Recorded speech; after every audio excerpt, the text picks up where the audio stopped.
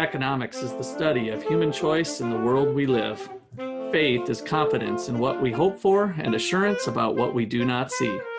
By investigating faith in economics, we can learn how they lead to human flourishing. This is the Faith in Economics Podcast, a presentation of the Gortney Institute at Ottawa University. Welcome to our show today. I'm Peter Jacobson, the Gortney Professor of Economic Education and Research. Joining us today, we have Dr. Russ McCullough, the founder of the Gortney Institute and Wayne Angell Chair of Economics here at Ottawa University. We also have Dr. Justin Clark, the Menard Family Professor of Philosophy and Ethics, who's going to introduce our guest today.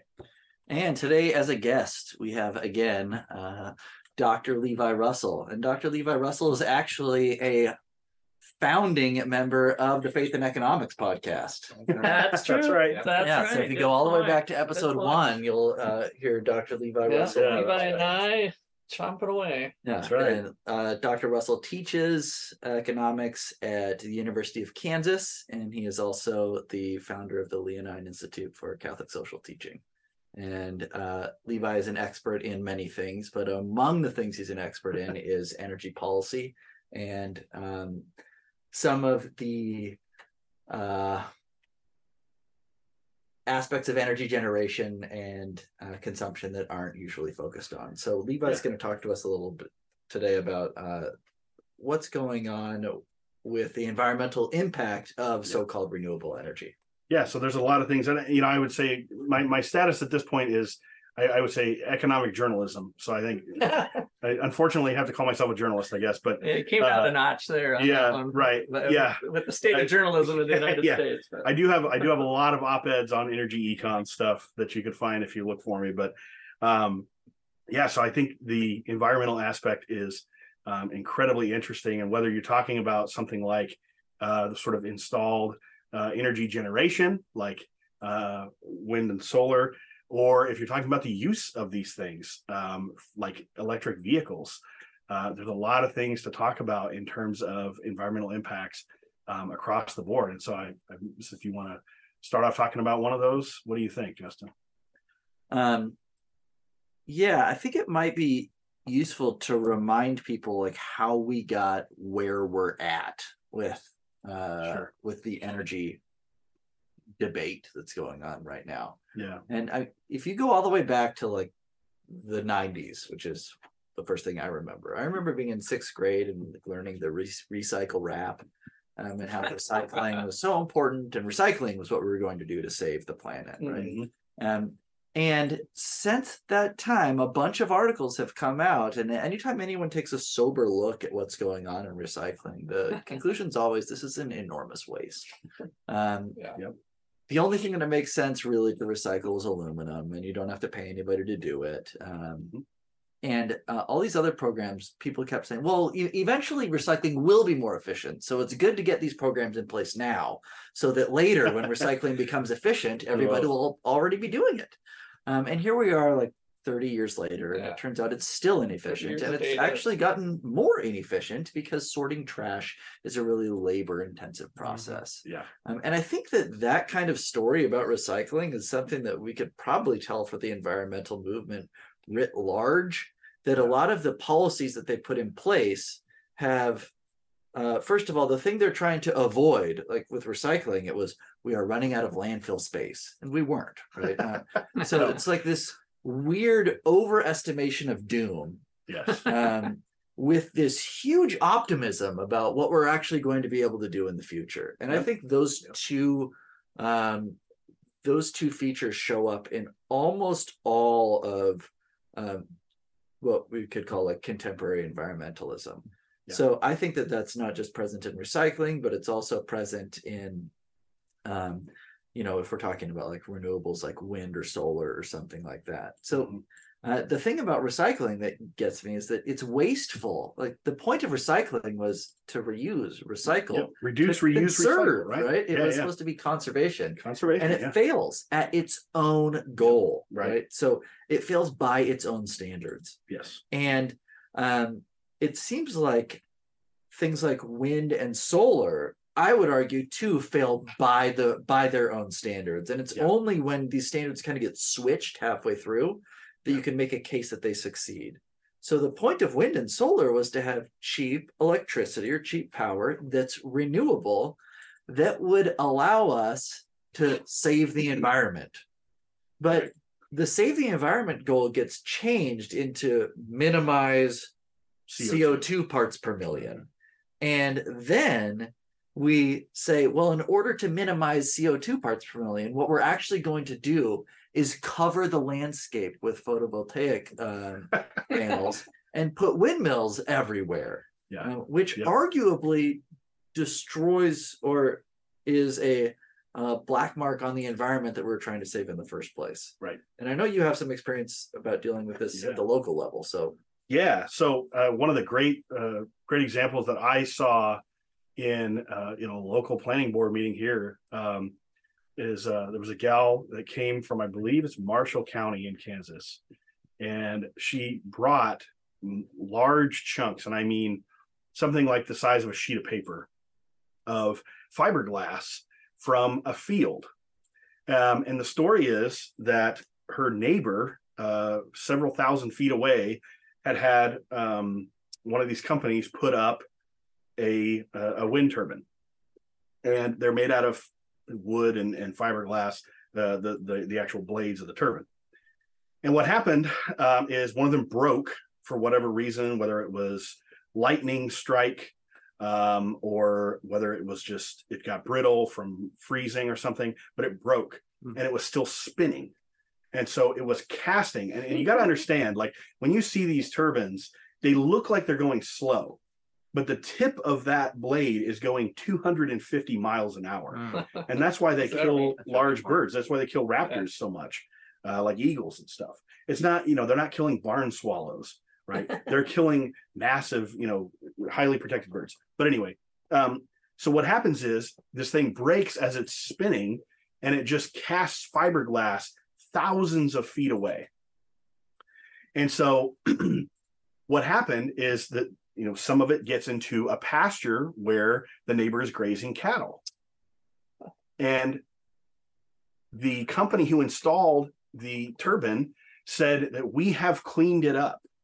And yet they went out and picked up pounds of fiberglass in these huge chunks that were just stuck in the grass all over the place. And they put flags up to kind of show, where they found it.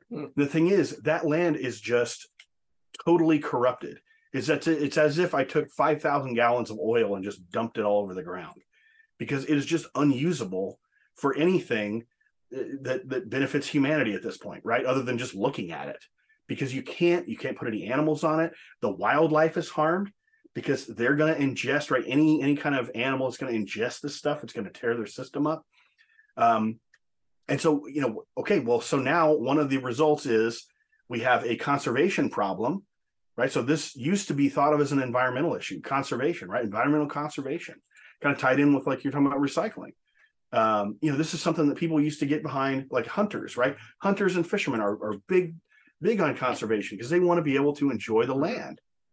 And then you get someone who's never been to a pasture in their entire life, right? Putting up this turbine in Washington, D.C. Right. And then it just destroys the land effectively for anything other than looking at it. Well, you can't even look at it because there's a 400-foot tall turbine there, or 800-foot tall turbine, whatever it is, that's already destroyed your view. But and so what do you do now? I mean, what do you do about that? You have examples of, for instance, in Nebraska, there's a couple of examples of these massive solar arrays, and then the hail comes through, right? Because, those of us who live in the Midwest know what hail is, right? It's just ice out of the sky, and it just obliterates these things. Well, it turns out that solar arrays are not made out of, puppies and sunshine. They're made out of horrible chemicals that, when broken and, with hail comes rain, they get washed out into the ground.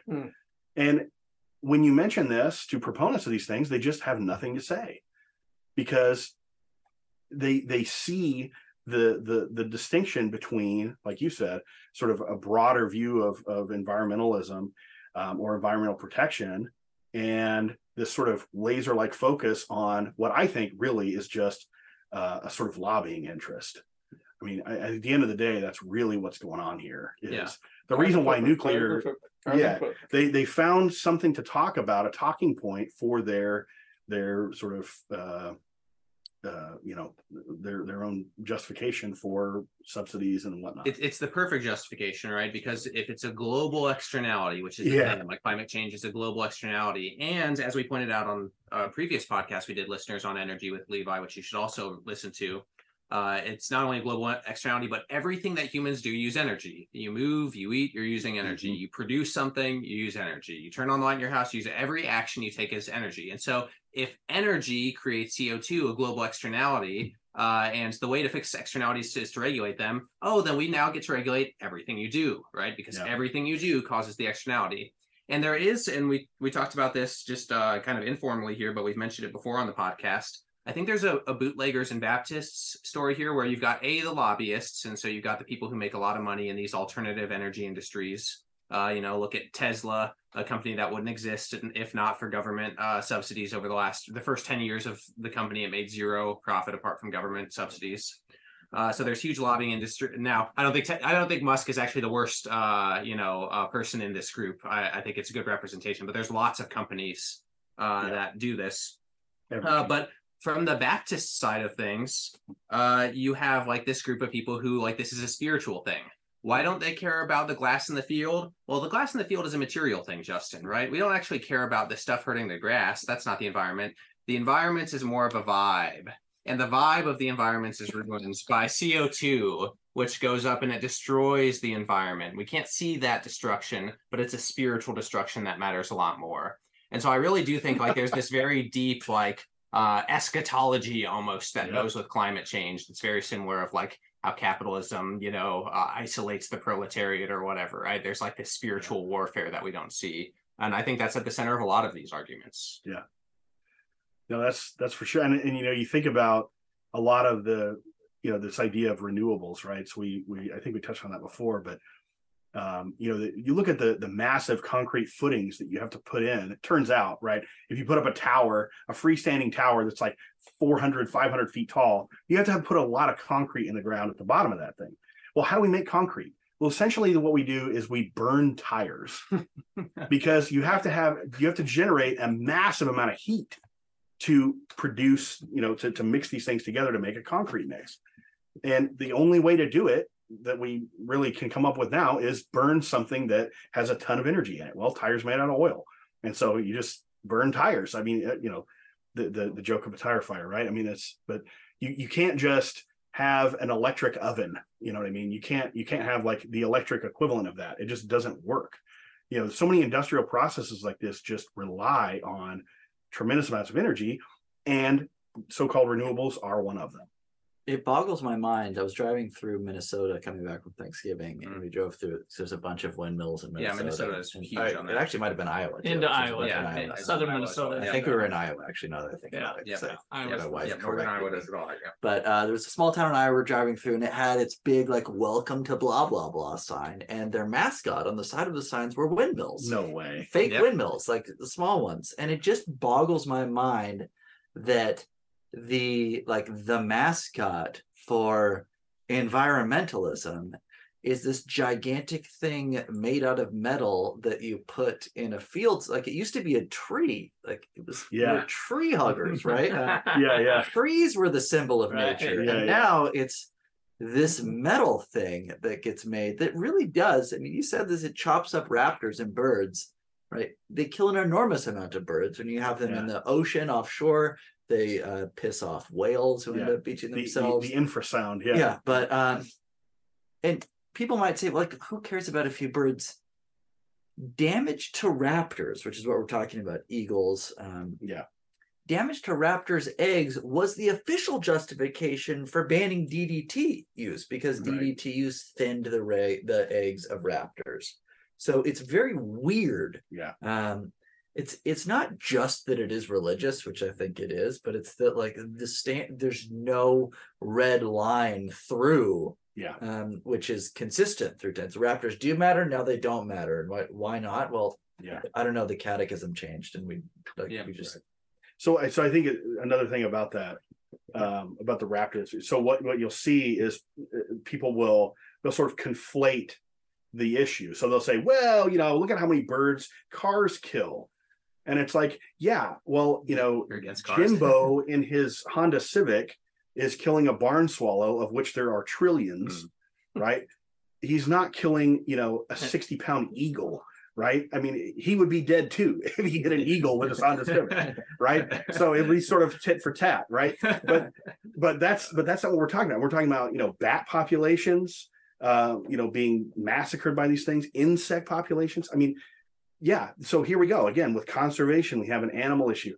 I showed this article to my students. It was earlier this year, and it was Greta Thunberg, who used to be, I think, the face of the environmental kind of movement, and she's standing in front of a government building in Oslo, in Norway, shutting down the government because they are threatening to put up wind turbines. And well, you would think, okay, well, why, Greta's complaining about this? This is strange. Well, no, it's because it's going to harm habitat, the infrasound issues. Yeah. By the way, these wind turbines have like 60 to 90 gallons of oil in them because, it turns out when you have metal and it spins, you kind of have to have something in there. Lubrication. Right. And so sometimes these things get hit by lightning and the oil just goes everywhere. Sometimes they leak and they just leak oil, Yeah, the maintenance issues. Well, I want to just twist a little bit here to say, I think there's some positive aspects to some of the environmental movement when people do it privately. So I think of like private solar panels on your roof of your home. I think I'm pretty much okay with if there wasn't any subsidies, and granted there might be some subsidies, but for the most part, people are choosing to buy an inefficient, expensive way of producing energy for themselves. They get kind of, I've analyzed this, and this is where I want Levi's comments, but what I've looked at for putting solar panels on, because I've had a couple different people say, oh, is this a good idea? And I'm like, no, by the time you spend $15,000, $20,000 of the upfront cost of doing it, and your energy bill goes down, yes, but if you throw that into a financial calculator, it's a pretty terrible investment, as near as I've done. But my point is, people don't care, right? They're like, I want to save the environment. I privately want to spend my money on solar panels for my house. And I kind of like that. I wish there was other ways we could kind of shift environmental concerns to the private individual. I think where the problems come in is where we're, initiating large government programs, and even somebody putting up a windmill on their own property, that if they were paying the freight for all of it up front without huge government subsidies, I think I'm okay with that. I don't know what's your thoughts there. So I think there's kind of two methods with which people use solar on their rooftops, right? There's one where it's sort of all localized to your house. And what you're required to do in that case to make it sensible, because what you're worried about there is you're worried about having power when the grid goes down. Mm-hmm. And normally that happens in the dark, right? Because it happens at nighttime, there's a storm, something like that. And so because the solar panels won't be working when there's clouds above you or in the dark, what you need is storage. So you have to basically take a room of your house and fill it with lithium batteries, right? And now, tell me what a lithium mine looks like and tell me that that's environmentally friendly. So we got that, right? Massive increase in the demand for lithium and thus lithium mining. But so then the other version of it is, well, see, I'm saving money. So they would respond to you. They would say, well, Russ, I had this upfront cost, but see, I'm selling power back to the grid. Mm-hmm. But here's the problem with that. And it runs into the same problem, some of the same problems that the turbines and the sort of commercial size solar arrays run into, which is, okay, so now we have to set up your house in such a way that it can go in the reverse direction with mm-hmm. the grid, right? And now what we've done is we have exacerbated the intermittency problem, because as we add these things to the grid, not only do we have to buy it from you in an inefficient manner, right? Because you're only generating a very small amount of energy. So installing the system that allows us to go both directions with that is very expensive, right? So that imposes a cost on the grid, right? So you're concerned about subsidies and stuff, imposing a cost on someone, right? Well, that's what this does. It just doesn't necessarily do it directly through the government through a subsidy, but in a sort of different way.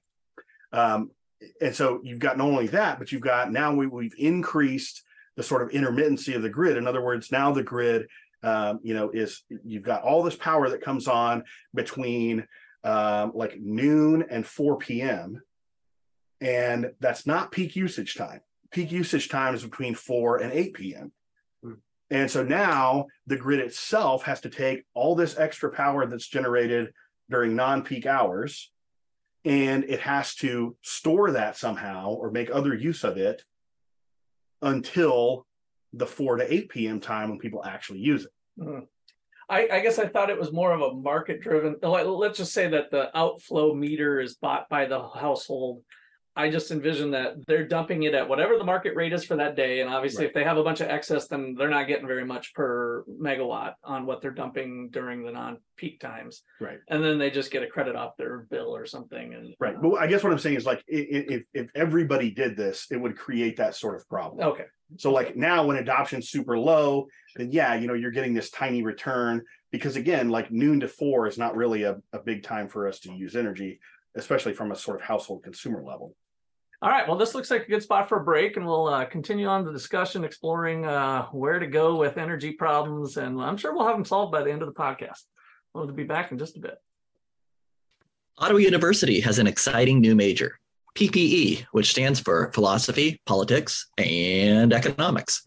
Each of these three fields is interesting in their own right, but they intersect in ways that are important to understand, both individually and for your community. If you find philosophy fascinating, but want to make sure that your study of the subject is practical, if you enjoy economic analysis, but want to see how economic laws interact with moral principles, if you are interested in politics, but want to explore how economic and ethical realities constrain our political choices, you should consider the PPE program at Ottawa University. The Gortney Institute at Ottawa University is the best place in the Midwest for free enterprise education and its contribution to human flourishing, faith and economics in action. We have some great high school student programs like PPE Fest. This is an event where students get to listen to some world-renowned speakers and then participate in competition geared around philosophy, politics, and economics. Our everyday economics program is just a half day on a Saturday, and we will have an integrated discussion about common sense economics. We have a college credit microeconomics course that runs every 8 weeks. Your high school student can earn college credit for the special price of $200. If you know some students interested in programs like these, contact Peter, Justin, or Russ today. All right, so we're back and continuing the discussion. Justin, you had something for Levi, some questions that you are just waiting to hear the answers to. Well, no, I have a discussion about what I think the charges I've been making against the environmentalist movement, which is that it's hypocritical. In the sense that what I've been saying is that if you take a close look at programs like recycling or putting PV cells all over the hills, this is actually detrimental to the environment. Now, once you point this out, it's not the case that environmentalists say, "Oh my God, you're right. Since this is deleterious to the environment, I'm going to stop recycling." What they do instead is come up with a different justification. They double down on right? something else. Yeah. They say, "Well, I'm just going to do it anyway. It's like it's good exercise to recycle." Yeah. It'd be greater exercise if you dumped all the trash in your yard and sorted it again. Why don't you do that, right? And that point's not my own. I got that from somebody else. Yeah, right. But the point is that the charge that I'm making is that it's hypocritical when you point out to them that the things they are saying they're valuing aren't the things that they actually are valuing, according to when you show them that their actions aren't accomplishing this. I think that's it's a common charge in like what we would call like a liberal democratic state. And I want to say something about why I think it's an important charge, a pretty serious one, is that insofar as we live in a society that's supposedly liberal in the sense that we allow people to pursue their own projects, what we're supposed to recognize is not everybody's going to value the thing that we value. And we're going to try to accommodate each other to the best that we can, insofar as we're not harming each other. Yeah.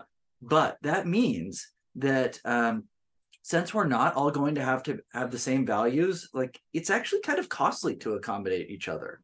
And that's why we have to negotiate how to do this. And when you're saying that somebody's hypocritical, you're saying, wait. That thing that you said you were valuing and that you're making all of us inconvenient, you're inconveniencing the rest of us in order for you to do, you're lying about that. You're not actually valuing the thing that you're valuing. So either tell me what it is that you're valuing, and then we can have an honest discussion about what we ought to do. Yeah. Or Well, I thought shut up, right? Because you're, at this point, it seems like you're just inconveniencing me for the sake of inconveniencing me. Yeah. And that's really, really It's control. terrible. Yeah. So that's the charge that I'm laying at the feet of this movement, right? That, like, what are your goals here? The ones that you're stating aren't being accomplished, and you're not changing your trajectory when you point out that this trajectory doesn't lead to your stated outcome.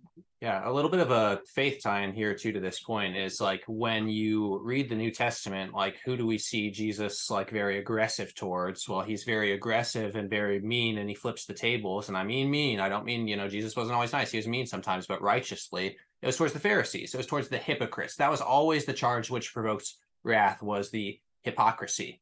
And so I agree that like there is like a fundamental, almost like a fundamental check on whether or not someone should be taken seriously in their own belief system is whether or not they uphold it in their daily lives. And if the answer is no, that person has nothing to bring to the table. All they're doing is holding others to a standard by which they can condemn them, which really, I think ultimately, like for a lot of these people, not all of them, but a lot of them, the real thing they value is control, right? That's really what's going on. Is like, what then does environmentalism of this form give you? Well, it gives you the ability to shake your finger at other people and tell them that they've done something horrible and wrong, right? Yeah. This does, I do want to pivot here too a little bit towards one of my concerns across the two podcasts. We've talked a little bit about nuclear. And one of the things that Justin said in the previous energy podcast was this idea of like the history of humanity and progress has been moving towards more and more dense like sources of energy. And the densest of all being like, the atom, right? Like if we split the atom, we get all this energy from it. I'm a little wary of nuclear energy, and I wanted to get Levi's take on this. And I'm wary for a couple reasons.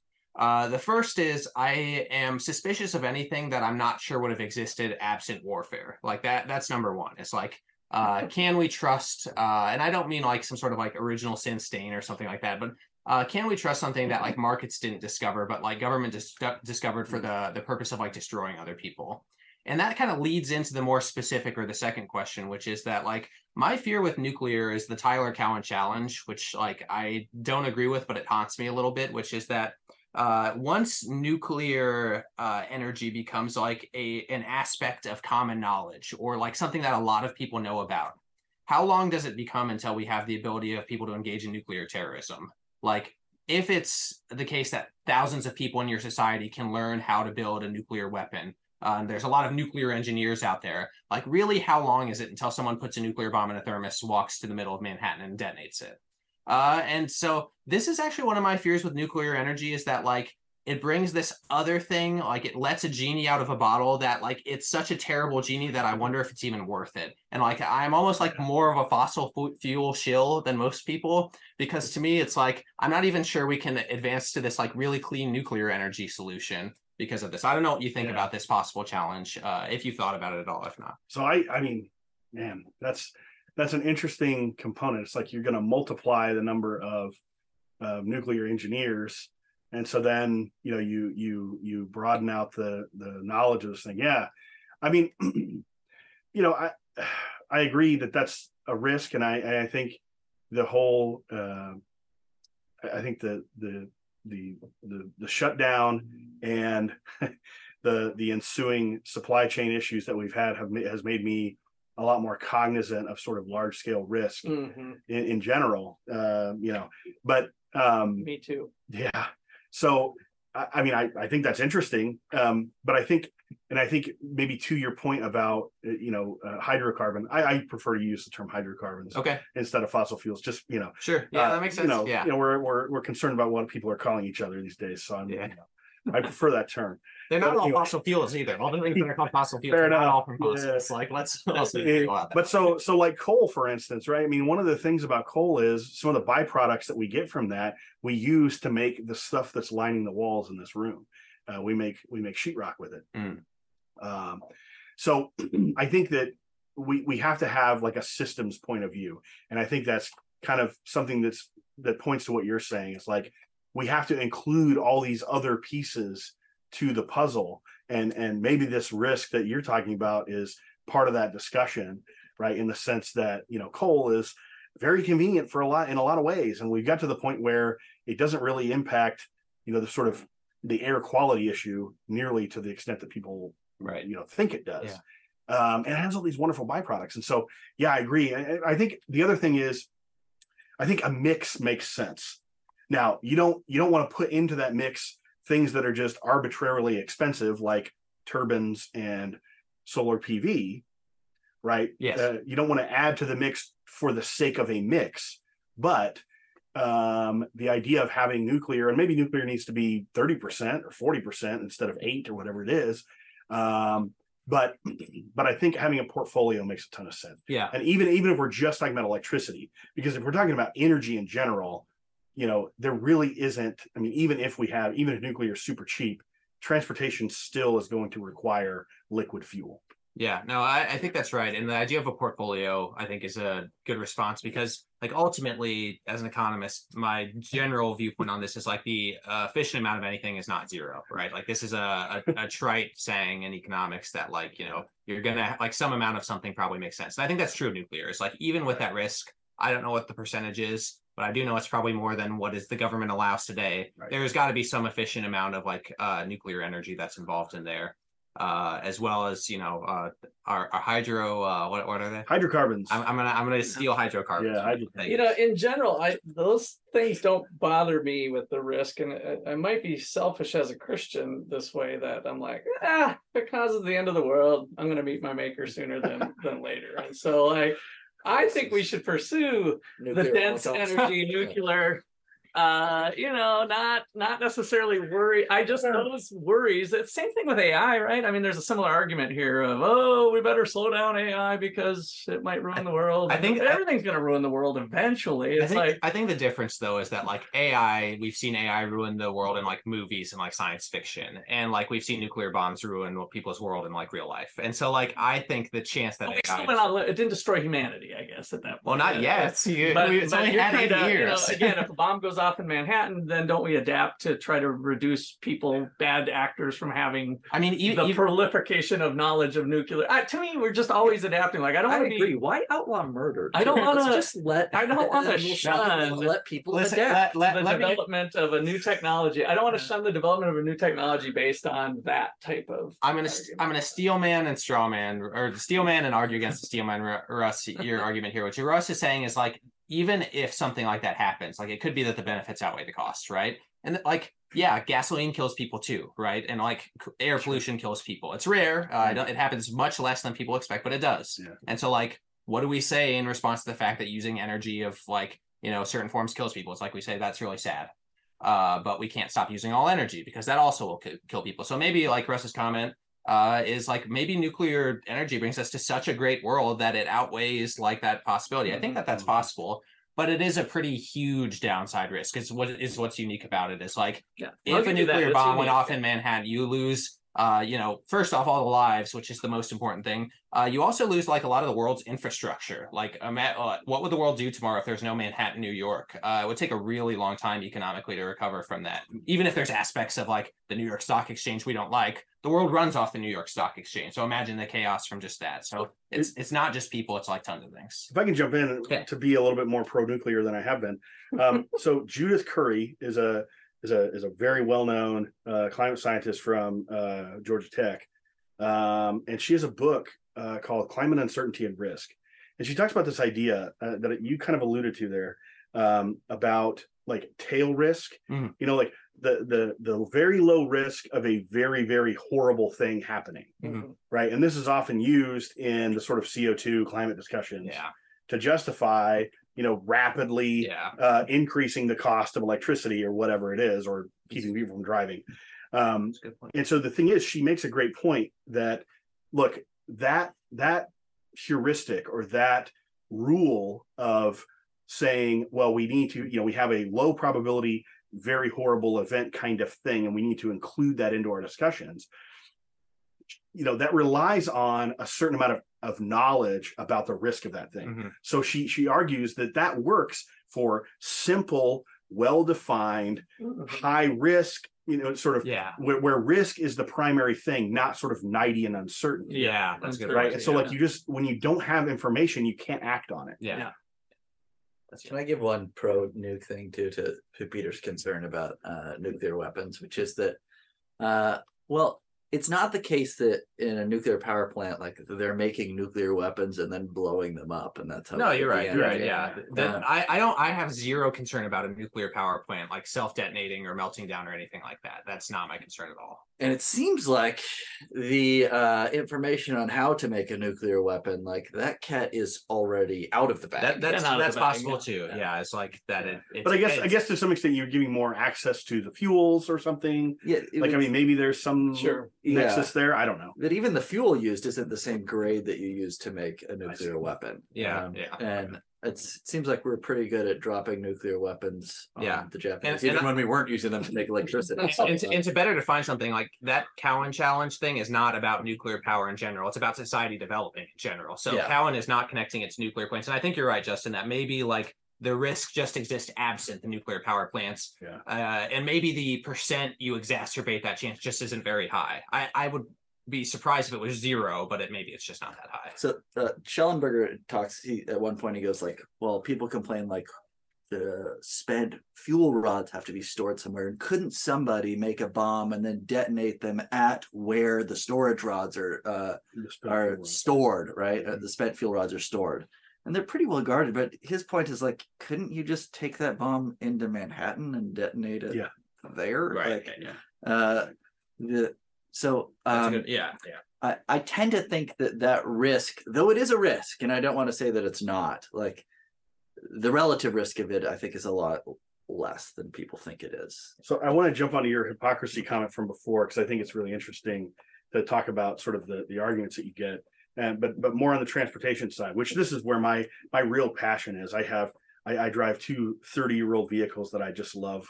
Almost as much as my children, but so I'm not, I don't want nuclear to get too popular, because then it increases the probability that they're going to force me to buy an electric car, and I'm not doing that. But anyway, so it's interesting to talk about the transportation angle.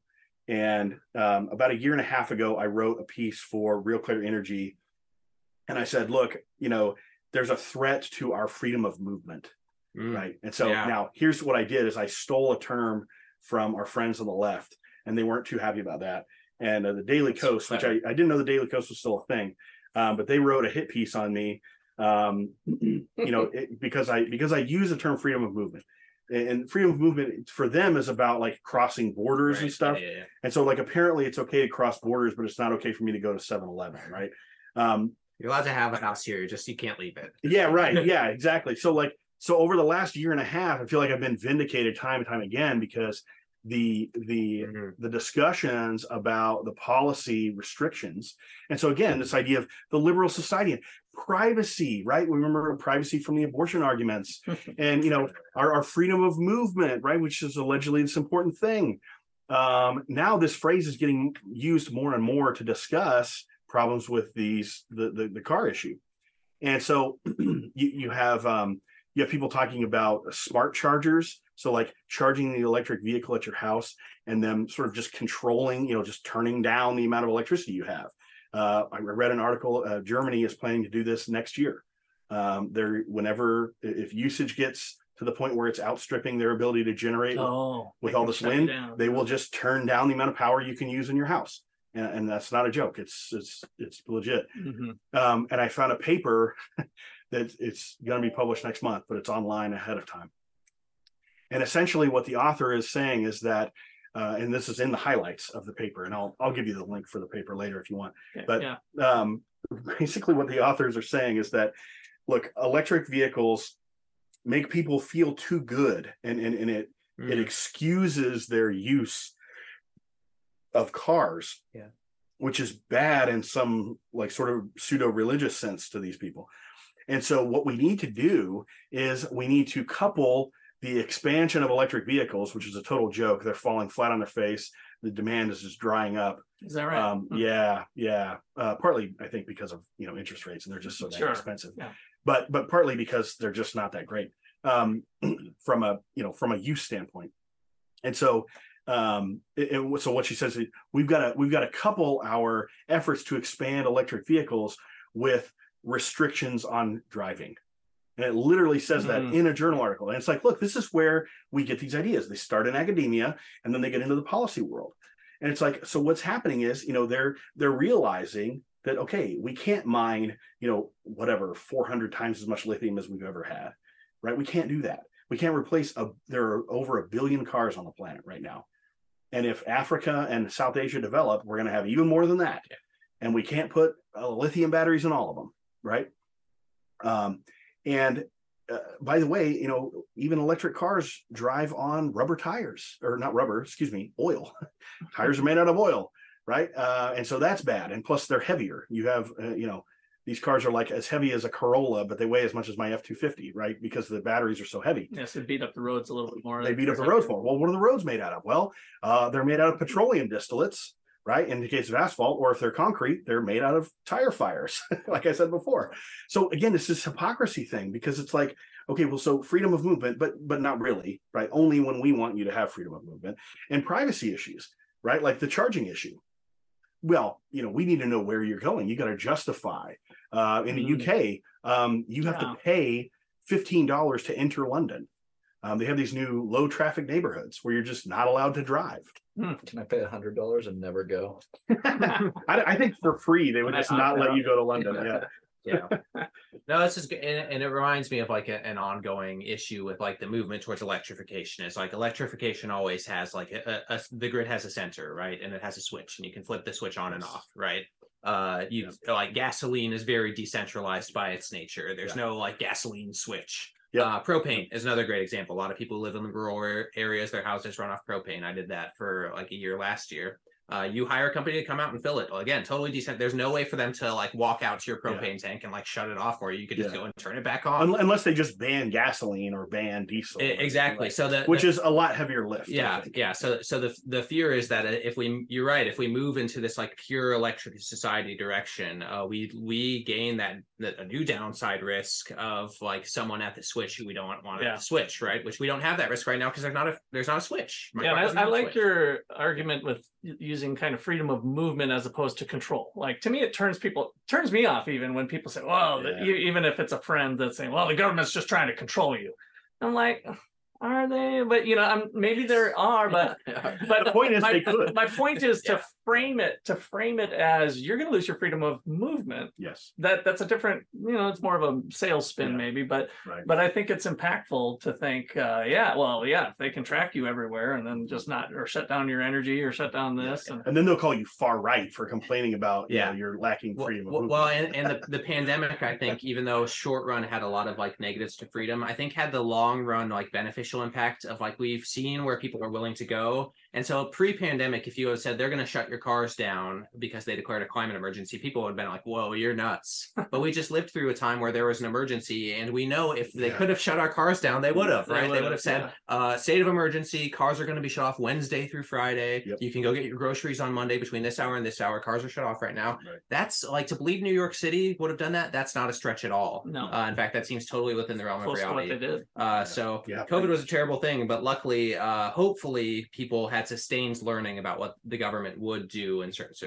circumstances. Well, to quote Dean, my 4-year-old, I asked him, he came tumbling out of a slide the other day, hit his head, and I said, did you learn your lesson? And he looked at me and said, nope, I haven't learned a lesson in a really long time.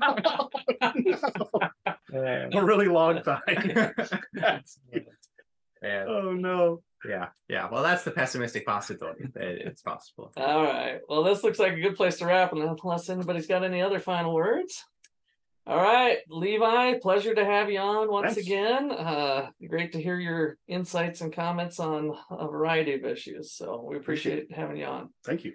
All right. Well, this has been a production of the Gortney Institute here at Iowa University. I'd like to thank you all for listening. 5-star rating helps other people find us. Otherwise, if you think somebody will like to listen to it, why don't you just pass it along via your email or other social devices? Other than that, be fruitful, multiply. Thanks.